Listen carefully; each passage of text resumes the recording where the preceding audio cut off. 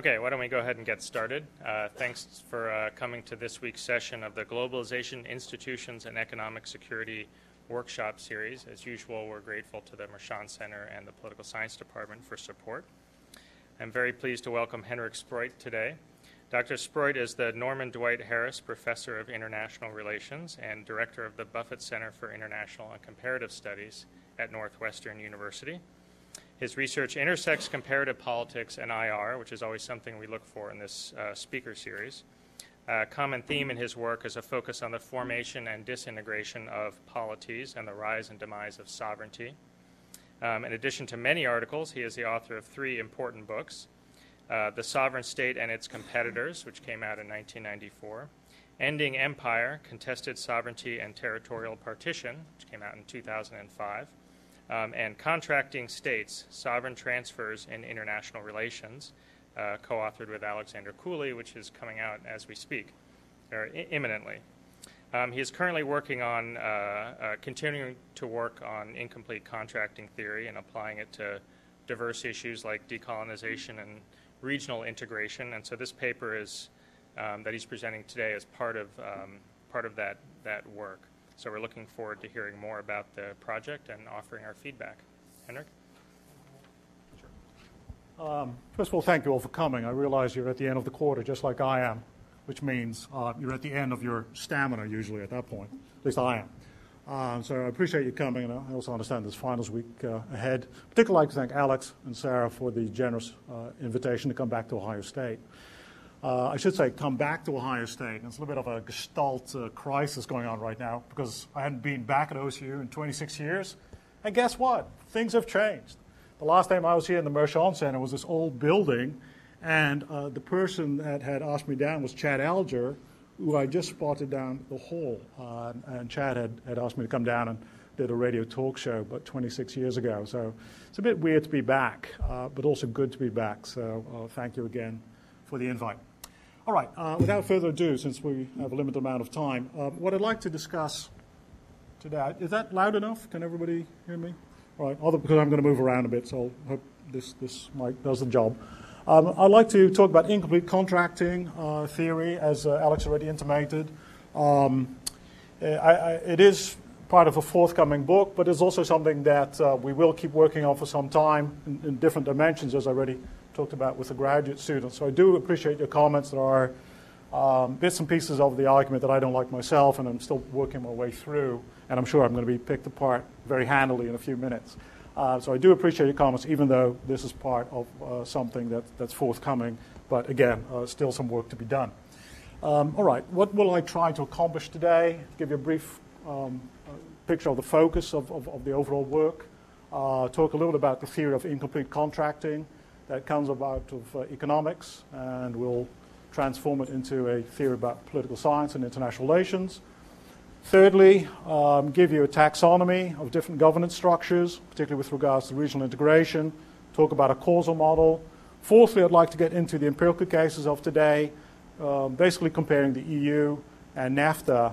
But I should also flag that we're trying to use theory of incomplete contracting in a variety of other cases, post-colonial agreements, natural resource contracts between, let's say, multinationals and states on mineral rights, for example, federalist unions, for example, in former Yugoslavia, as well as overseas basing contracts. And finally, then, a few take-home messages.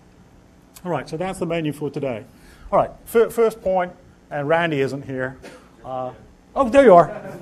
Okay, sorry, I didn't see you come in. So let me get, why should you care, the question out of the way, all right? Preempt the strike, Randy, you know what that is. Anyway, first of all, what we're trying to do is develop a taxonomy of governance structures. How might you organize and sort of look at this universe of cases in a sort of analytic fashion? Then we'd like to explain the choices for certain governance structures, and most importantly, and that's where I think much of the meat of the argument goes, is in this point 2b, looking at the consequences of institutional choices. And the argument is going to be that the foundational agreements in the EU and NAFTA, going back to the 1950s in the European case, and more recently in the 1980s in the NAFTA case, determined the subsequent development of these regional organizations. So that's where I'd like to go, all right? Okay, so what question, why should you care about incomplete contracting, sort of these hybrid sovereignty arrangements where sovereignty doesn't get fully allocated to one state but is actually partitioned out over two or more actors? Why should you care about this? Well, in some of the other cases we look at, for example, former colonial agreements, you'll see that rarely did metropoles pull out of colonies altogether. They maintain overseas bases, right? Even after 8 years of war in Algeria, France still claimed a major overseas base in Mers el Kebir for another 15 years, claimed to have special access to oil and gas resources in Algeria. So some of these hybrid sovereignty arrangements become key components of territorial settlements. All right, and you see this again, for example, in the French-Algerian case, in the Evian Accords, where they have to negotiate what parts of sovereignty get allocated to this new independent Algeria and what still retains some French influence. Secondly, just using the quote by Andy Morasic, it allows you to hold over complicated issues, right? Rather than try to settle everything ex ante, you set an institutional arrangement in place that allows you to come to a framework agreement and hold over details for later. Okay, and that allows you to make some deals that you otherwise might not be able to conclude. Third, and this is the part of the story most relevant for today, I'm going to argue that if you understand the EU as an incomplete contract with supranational delegation, you get a sense of how you get further development in the European Union, why you get a built-in dynamism in European integration that's lacking in the North American agreement. All right? So you get a different perspective on how regional arrangements work, why one has emerged as an almost supranational entity and the other one has not, remains very much an intergovernmental contract. Fourthly, it sheds light on how international institutions work and particularly the role of courts in the process. And as I just told some of the grad students, some of this might have gone back to my old intuitions when I was still in law school back in the Netherlands, when I was studying the American court system, and flabbergasted how you could have a Marbury versus Madison decision where the Supreme Court basically invents its own competence, right? Really defines its own authority. And I was always concerned about, well, how can you really do that? Why does it stick? Or what the Germans call a question of competence, right? It sounds odd, it's German. But competence. How do you decide who's competent to decide on a particular issue? Who has the authority? Where do you allocate the authority? And it's very strange if the body that claims certain authority is allocating authority to itself. So in some ways, we think we get some traction on those kinds of questions. Why can courts really expand beyond their original functions? All right. Okay, incomplete contracting, relatively brief. I'll refer you to the far too long paper I try to cut as much as possible. Apologies. Incomplete contracting theory comes out of the realm of economics. That's where we're going to start, and then we're going to move away from that. But this is the basis. Incomplete contracts are agreements that are basic framing contracts, framing agreements where you cannot and do not settle all details in advance. And you do not settle all details in advance for two basic reasons. One is procedural. You simply do not know what the future is going to yield. So the contract has to be open-ended. You have to adjust as you go along. It's procedural incompleteness. The second one is strategic incompleteness. An actor might believe that down the line they're going to have bargaining advantages or bargaining leverage, so they deliberately want to have the contract open-ended because they believe at time T+1, whatever you want to call it, in the future they're going to have a bargaining advantage. All right? So that's how economists think about incomplete contracting. Okay? A few concepts to get out of the way. In this discussion, we can distinguish a few rights. Control rights, basically ownership rights. You're the owner of a house, right? Ownership rights. You might also have use rights. If you have a house and let's say there's a pathway going through your garden to the forest at the backyard from somebody else, and this pathway is allowed to be used by someone else, so you have an easement on your property. So the other person who has that easement on your property has use rights. They're allowed to use certain property for a particular function that in some ways impinges on your own ownership rights. Okay? And you can think of natural resource contracts the same way. You might be the owner of certain natural resources, but you can allocate use rights to, let's say, a foreign multinational who comes in and exploits your mineral rights. Okay? Third one, residual rights of control. What do we mean with that? in this argument. Residual rights of control, and this is going to be a key component for the argument, basically gives you the right to determine how to use assets beyond what is initially specified. So new emerging uses of a particular asset. It will also give you the right to allocate rights, as we'll see in the European Union case, to allocate new rights. So residual rights of control give you additional use rights, but also additional, they say, the right to allocate newly emerging rights in the process. So a competence issue again. So the competence, the question that I raised earlier. All right. So in this sense, it's particularly important to decide who gets these residual rights, because that's going to influence a lot of the bargaining in the future, in the future stream of the contract. All right. Okay, that's the economic side of things. How do we get from incomplete contracting in economics to political science? One way to think about this is to, I put down a quote here by Gianni Magione, think of it as a framework agreement. Again, you leave a lot of details open for further discussion. Now, Magione is not, he doesn't look at the story of European integration as incomplete contracting, but we think that his particular perspective on European integration comes very close to our own, although Alex Cooley and I take on an incomplete contracting approach. All right? So I would say that the idea of incomplete contracting isn't completely unknown in political science, even though we have only recently taken over this vocabulary. All right? How do you get from incomplete contracting to sovereignty? We see hybrid sovereignty arrangements as incomplete contracts, where sovereignty is continuously renegotiated over time. So going back to this example of France and Algeria, Algeria gets ownership rights of a given territory, but allocates use rights over certain territorial military bases, certain use rights of oil and gas, use rights also of territories to be used for the French nuclear tests in the late 50s, early 60s in southern Algeria. So certain use rights get farmed out. Okay? So in that sense, we believe hybrid sovereignty arrangements are actually incomplete contracts. Sovereignty arrangements are not complete. They are negotiated over time. All right? I know I'm pushing here. I'm pushing the pace. I'm trying to get through a bunch of material. If you want to bring Q&A back into it later on, I'll be happy to talk some more about it. So I'm really going to go quickly through Williamsonian literature here. For those of us unfamiliar with Williamson, in a nutshell, Williamson argues the higher the level of transaction specificity, the higher the frequency of interaction, the greater the degree of vertical integration, right? And this is from the business literature, the typical GM Fisher case, right? GM incorporating Fisher auto body because they believe that Fisher could hold up GM's production process. So when you think hold up is possible and you're dealing with transaction specificity, you integrate and you have vertical governance, all right? This moved into political science. I guess you had Jeff Frieden out here last week. Well, Jeff Frieden's I.O. article, 1994, linking Williamsonian transaction specificity to formal empire. If you remember the Frieden piece, where Jeff Frieden argues that formal empire correlated with transaction specificity. So if you look at where the British had their formal empire and where they had the direct investments in mines, plantations, what have you, those were in places with formal empire. Okay? So people have tried to use Williamsonian theory in political science. A few critiques of Williamsonian theory. I won't go through all of them. Let me just pick two. One is the issue of causation. And Frieden himself admits that he couldn't solve this issue.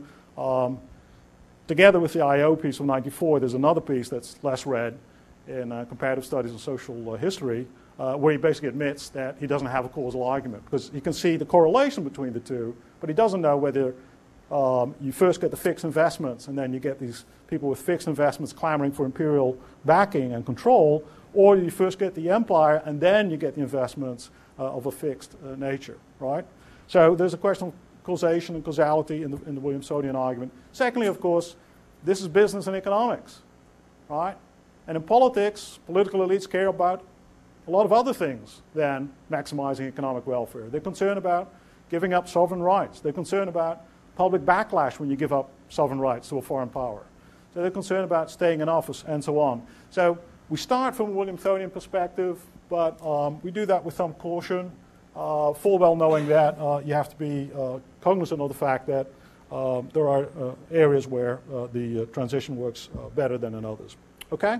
So that's sort of the framework of incomplete contracting, why we see hybrid sovereignty arrangement as incomplete contracts. And we start from William Finn, but then get into an incomplete contracting approach, which is actually more aligned to Hart, Bengstrom, and some other people. Okay? All right. So what do we try to do then? Now we're getting into sort of the causal argument. We try to account for the choices for governance structures. From the outset, I should say, we see preferences as being a key causal factor, right? Our model does not claim that we can account for preferences. So there is not a head-on clash here with realists or idealists or constructivists. That's not our point, okay? We're fully aware that geopolitical considerations, etc., inform institutional choices. We take that for granted. And our model does not account for those. Here, at best, what we can do is inductive historical tracing of what's going on, all right? So that up front. That's not what we can do in the model. But we do say that preferences, the distribution of power between the relative contracting parties, and the ability to credibly commit to a particular institutional arrangements influence the choice of a governance structure, all right? Thirdly, the institutions downstream influence what actors do. So even though initial preferences aren't formed by institutions, they come from other factors, exogenous factors, institutions, once created, do constrain what actors can do. So what I would call institutionalized agency, or what did I say here? Rules induce roles, right? Once you have a constitution in place, it does influence how members of Congress behave. So that's all we're saying here, all right? This is roughly the causal argument, slightly different from in the paper for the careful observer. There's narrowed downward from power distribution to credibility of commitment. Okay, so three causal factors that go into a choice for governance structure: preferences, the distribution of power, and the ability to credibly commit. I would like to say that these three factors are unrelated, that you have truly independent variables, but actually I would think that your ability to credibly commit is partially determined by the distribution of power. Your 800-pound gorilla in the room is going to face bigger credible commitment problems than if power is more evenly distributed. So in that sense, I think credibility of commitment can partially be established by independent means, right? By the particular institutions you have on the ground. Let's say a democratic regime might be able to more credibly commit. It might be established by reputational effects. But to some extent also, I think that power distribution affects the ability to credibly commit. This then influences choice of governance structures. Then in the second part of the equation, where's my lightsaber here? All right. In the second part of the equation, all right. Haha. All right. See, I'm not Luke Skywalker here. Okay. So in the second part, we're looking at the downstream consequences. We say, well, where does the bargaining leverage reside? Once you have a particular institutional structure, who has the residual rights of control? And if they have those residual rights of control, they would have bargaining leverage. We also suggest that it has consequences for the momentum. Will the incomplete contract tend to unravel or not? How stable is this?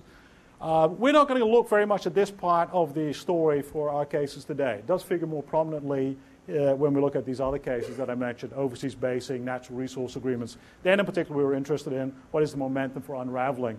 And here two other variables come into play to influence momentum. The joint production efficiencies. Are there continued joint production efficiencies to keep the thing going? Or are there alternative contracting parties? Really quick, you think about overseas basing. Are there alternative suppliers from overseas bases? If you've been reading the newspapers, how come Kyrgyzstan gives us a very nice deal early on, and gradually they ratchet up their demands? Well, that's because the Russians are waiting in the wing to step in, just like they did in Uzbekistan. We give something that Uzbeks don't like, right? We give them flack because they're not a democratic regime. We get kicked out, the Russians move in. Alternate contracting parties, contract breaks down really quick. All right, that said, how it functions in other cases, we're going to look at this particular part, causal factors, and how does it affect bargaining leverage down the road. Am I going too quick? I feel like I'm going at 200 miles an hour. The Ferrari presentation. All right. I will go relatively quick through the general hypotheses of the model. I just want to sensitize you to how the general model works. Most of the explanatory power today, I think, is going to come from the specific hypotheses. All right. So in the general model, we simply conclude, look, if parties can credibly commit through either institutional or reputational means, incomplete contracting will be easier. Second hypothesis is the more important one for us. Who faces particularly the burdens of credible commitment? It is the one who has bargaining leverage in the future, all right? And who has the bargaining leverage in the future is the holder of residual rights. And again, residual rights were the power to determine future use of assets as well as the power to determine future allocation of newly emerging rights, okay? So, as I already intimated, then the bargaining leverage, time T+1, goes to the holder of residual rights. So, in a nutshell, you want to be very careful how you design the contract, who gets these future rights of determining the use of the asset as well as the rights allocation. Downstream momentum here again, if you just follow my causal argument, you already got it. All other things being equal, actors will want complete contracts, right? You get more information over time, things that you couldn't figure out initially, and thus you went into an incomplete contract with more information, greater clarity, all other things being equal. Many contracts trend towards completeness. When do incomplete contracts continue? As I already suggested, if there are continued joint gains and there are few alternate contracting parties. All right? Again, this is sort of the general model, and then we'll get into the specifics with regional integration. Okay? So now into the empirical part of the story. We're going to identify basically two modalities of integration. Really quick about the methodology that we're trying to do here. It is a small n comparison, obviously. We're looking at a method using process tracing, analytic narratives like Bates and Levy and others, thinking about strategic choices made by individuals at given points in time, trying to trace them. We have variation, we would argue, on the dependent variable in a diachronic sense, process tracing over time, also in a synchronic comparison where the EU and NAFTA look quite different, so we have variation on a dependent variable there. Okay? This is perhaps best, if you have the paper, this is one of the figures at the end, where we say that one way of setting up the taxonomy is to think of two dimensions of state options. And states have options either to farm out authority to a third party, a supranational authority, or to keep it as an intergovernmental contract, a simple agreement between states, a very prevalent form, right? Where states maintain residual rights of control. So in an intergovernmental contract, the residual rights remain with states. They don't give anything up. They want to have control to determine what's happening in the future. Okay? Second point, the second dimension in which contracts can vary. Contracts can be complete or incomplete. Complete contracts specify everything ex ante, great level of detail, and incomplete contracts leave many of the details over. So if you had these two dimensions, you can have a variety of organizations that would fit in this framework. We'll pick two. Intergovernmental complete contracting, which I argue is the case of NAFTA, which is an agreement between states with lots of detail settled up front. NAFTA is a far more elaborate treaty than the foundational agreements of the EEC, which are basically framework agreements with everything else, much of the work to be done in the future. So supranational incomplete contracting in the EEC case, in intergovernmental complete contracting in the NAFTA case. All right. The more specific hypothesis on regional integration for us then. Looking back at the three causal variables, right? Preferences, with which we mean particularly demand symmetry, power distributions, and the ability to credibly commit. Those are the three causal variables. So how do they come into play in regional integration?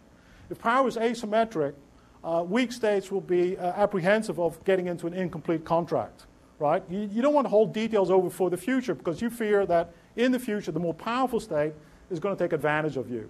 So if you're Mexico and you're contracting with the Americans, why would you believe that the Americans will adhere to a term of a deal 3-4 years from now, right? Because they're more powerful, they can walk away from a deal if they want to.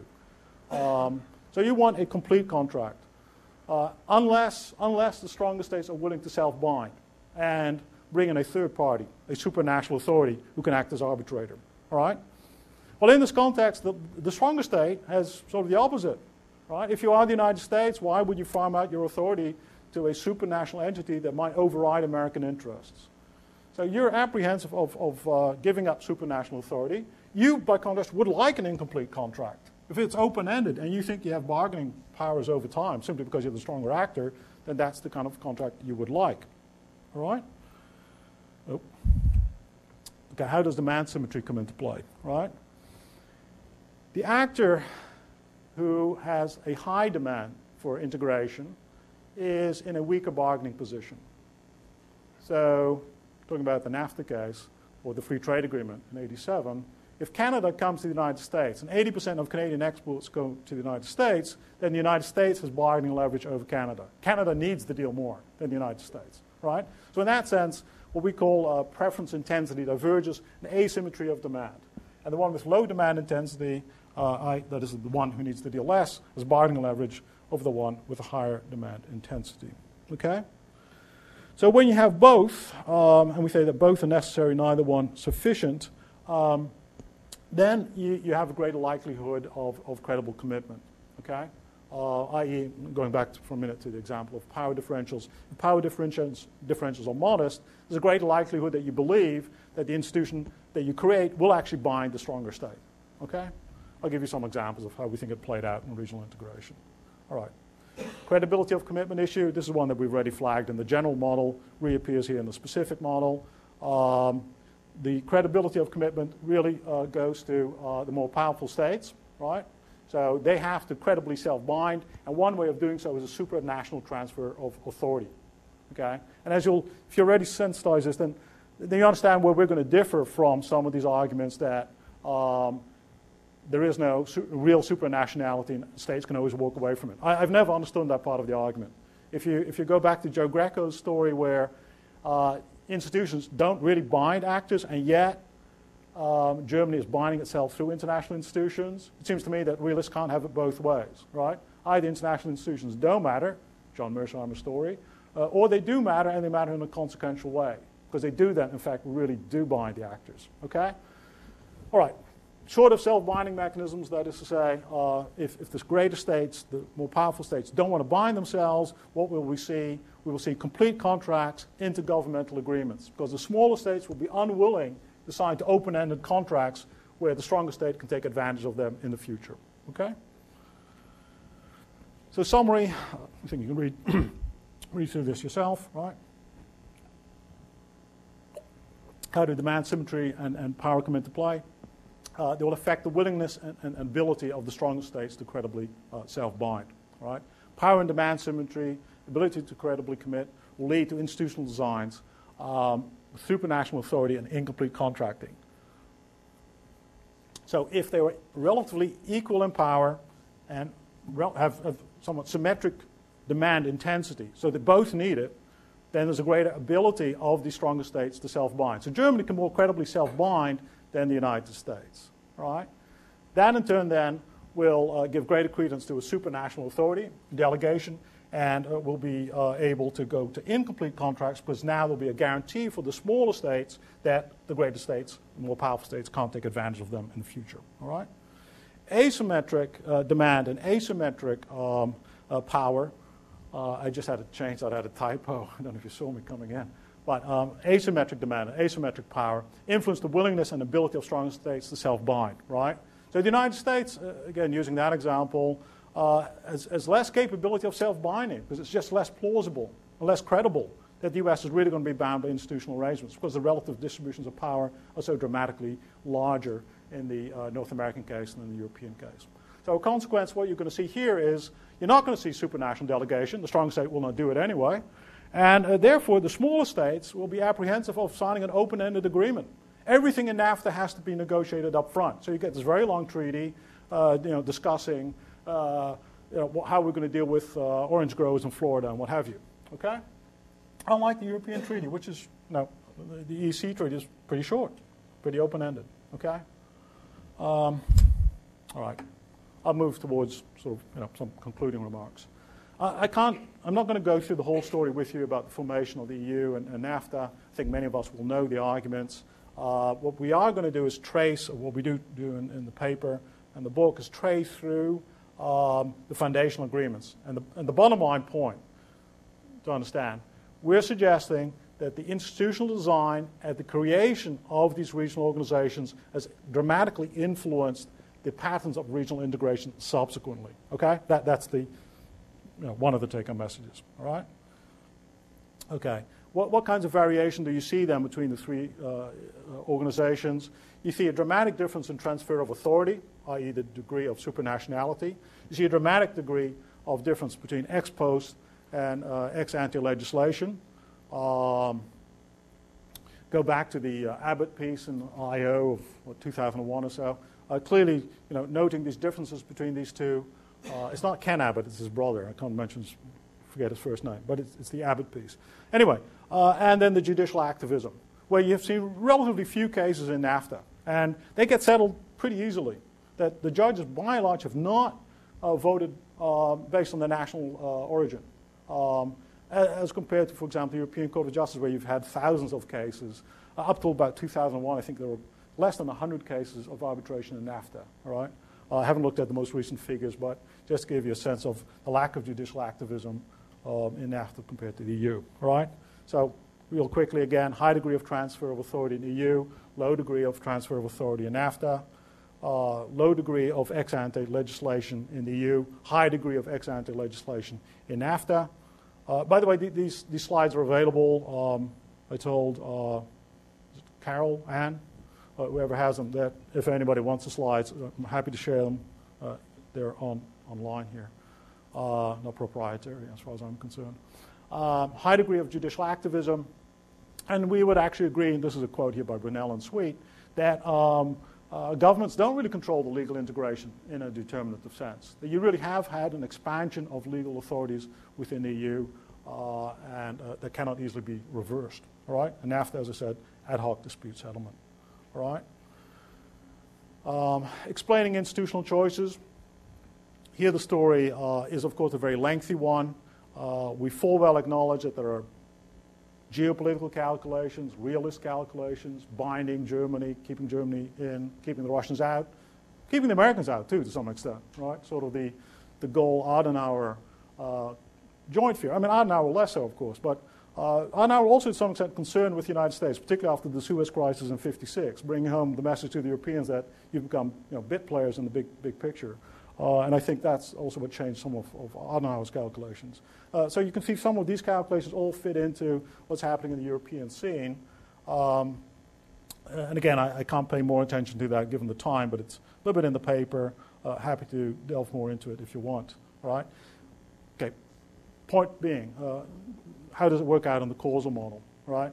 When you start with the coal and steel community of 1951, what you see is true demand symmetry, that every actor really wants an agreement on coal and steel, that the French need German inputs and vice versa. They all understand that they need to control prices. They're worried about cartel formation in the coal and steel sector. They all understand that coal and steel is a key factor in possible rearmament, so we need to control that. So you have demand symmetry. You also have what we'd say sort of symmetry in power. That even by 1955, the German economy, which is already starting to rev up, is still smaller than the French. So there's sort of a balance of power between from an economic sense, the French and the Germans. Italy not to be totally relegated to a third-player status, but certainly important in its own right. Okay, so you have demand symmetry, symmetry in preference structures, demand intensity, which leads you to an ability of building credible self-binding mechanisms. So already in your coal and steel community, you get a high authority, a supranational high authority, and you get a European court. There are some other institutional safeguards of what I put down here as well. Sort of the weighted voting system, which would give the three powers, the Benelux countries, some power to check great power demands, but also actually the real, the empirical fact that the three did act together, in fact, were critical in moving the integration process along, for example, in the Messina agreements of '55 that led ultimately to the EC. There's a long quote by Raymond Mikesell, but I put it up in its entirety because it's worth looking into. And basically, this is sort of the empirical observation that we would address from the functionalist literature, right? That you can't just simply change one thing when it comes to coal and steel. If you want to regulate, let's say, coal prices, well, also you have to talk about labor regulations, railway gauges, safety standards, what have you. So looking back at the coal and steel, Mike Sell and others come to the conclusion you can't just do one thing at a time. Just on coal and steel alone, you end up with all kinds of things that have to be settled later on. So his conclusion, his take-home message from the coal and steel is we need a quasi-judicial authority with supranational powers. If we're going to make European integration work, we can't do this with ex-ante contracting. All right? So we need supranational and incomplete contracting if we go forward. Okay? So the coal and steel experience, if you will, informs the choice of the EEC to have an incomplete contracting perspective with supranationality. The residual rights to determine what has to be done in the future, of how we allocate assets, how we allocate future and newly emerging rights, has to go to the supranational authority. And that is maybe the, if there is a take-home message, that is perhaps the take-home message, that in the UK's early on, residual rights of control flow towards a third party, towards a supranational institution. Okay. The consequence then, I'll try to speed things along here towards an end. The consequence what you get in the UK is really a self-definition of court authority beyond simply delegation of authority to the court. And that's where Alex and I had a brief chat in the car on the way down. This is where I think it's not just simply a principal agent problem. That the agent had been given certain powers in the mid-50s, powers that were not initially as expansive as they later become. And you see this particularly in 1962, 1963, in the Van Gent and Loos case, and in the Costain case, where the court does nothing less than redefine Italian legal doctrine. Instead of dualist position, having international law on one side and national law on the other side, where national law, later national law supersedes international law, the Court of Justice says no. There is a monist system. There's a single integrated system of European law with international law at the pinnacle. And later national law cannot supersede international law. All right? Well, that's difficult for me to construe as simply agent delegation. This is where, if it is an agent, it's an agent that's completely defining the game in a completely new manner. So in that sense, not just simply principal agent stuff as we go along. All right? It also then differs in interpretations like Jeff Garrett's, where he says, well, the court is simply catering towards state interests. I'm not saying that the court goes off half-cocked and does whatever it wants. That's not what I'm saying at all. I am saying that it isn't simply an agent that can be yanked back when the principal decides that it has gone too far. It's a little bit more complicated than that. We come closer to the Anne-Marie Burley Slaughter story and Walter Matley's argument, but we don't see it as technocratic slippage. We don't think that the court has simply taken advantage of its expertise or that the commission has taken advantage of its expertise. We think instead that it's the logical solution to incomplete contracts where you have to delegate, where you have to self-bind.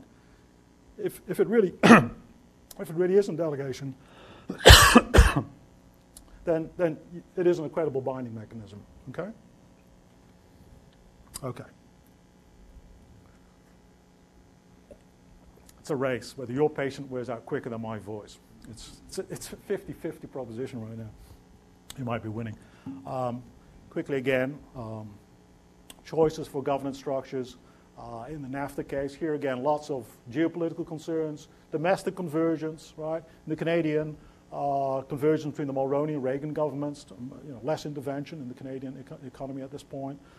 Concerns in the United States about the Uruguay round in '86 and possible trade war looming because of the Spanish and Portuguese accession, which violated Article 24 of GATT because it raised tariffs to third parties, or at least were higher barriers to trade, and the United States was concerned about losing $1 billion soybean market.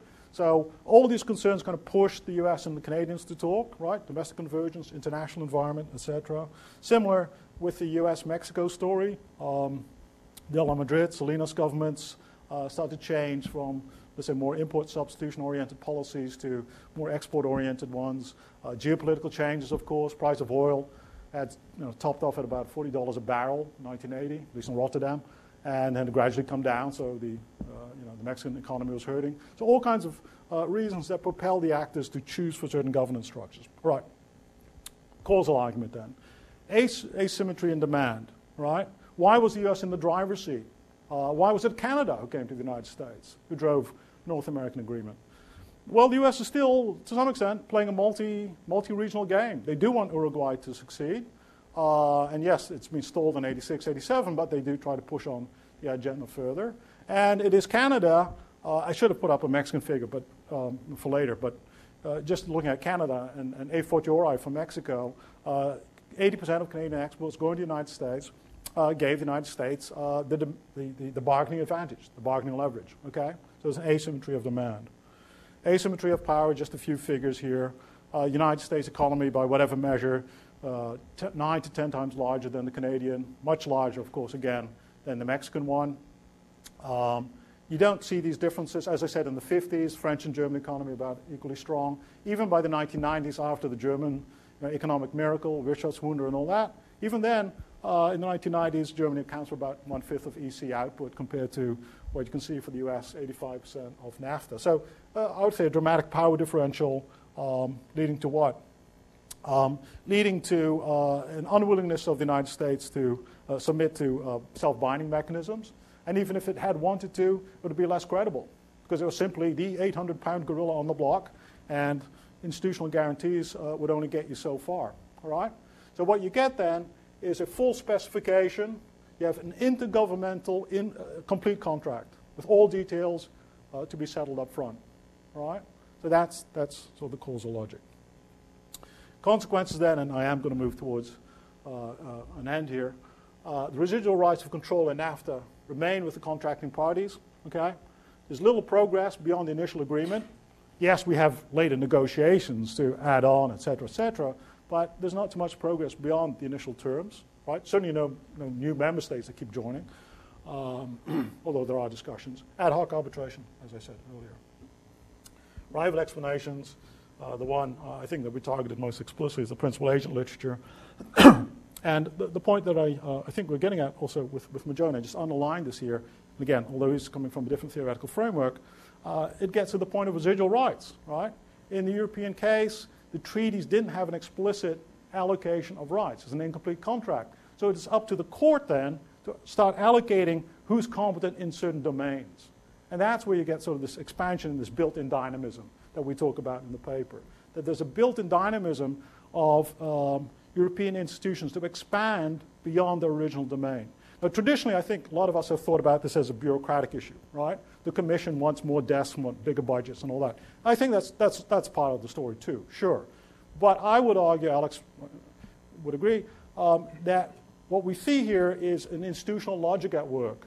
That for this contract to work, these institutions have had to take on these roles, right?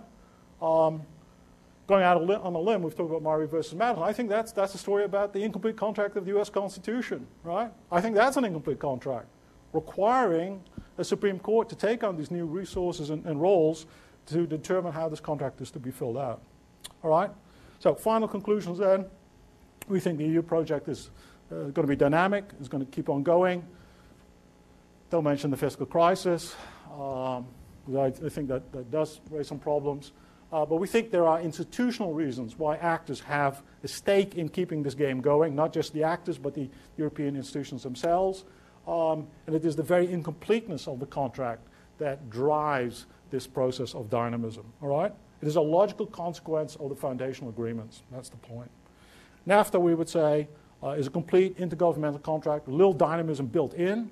It is an agreement that you keep adhering to and keep fulfilling certain terms, but it doesn't have this built-in requirement of further details to be specified, supranational delegation, etc. So, in a nutshell, path dependence trajectories based on the original foundational agreements. Okay? I'm sorry I told Alex 35 minutes. I lied. My apologies.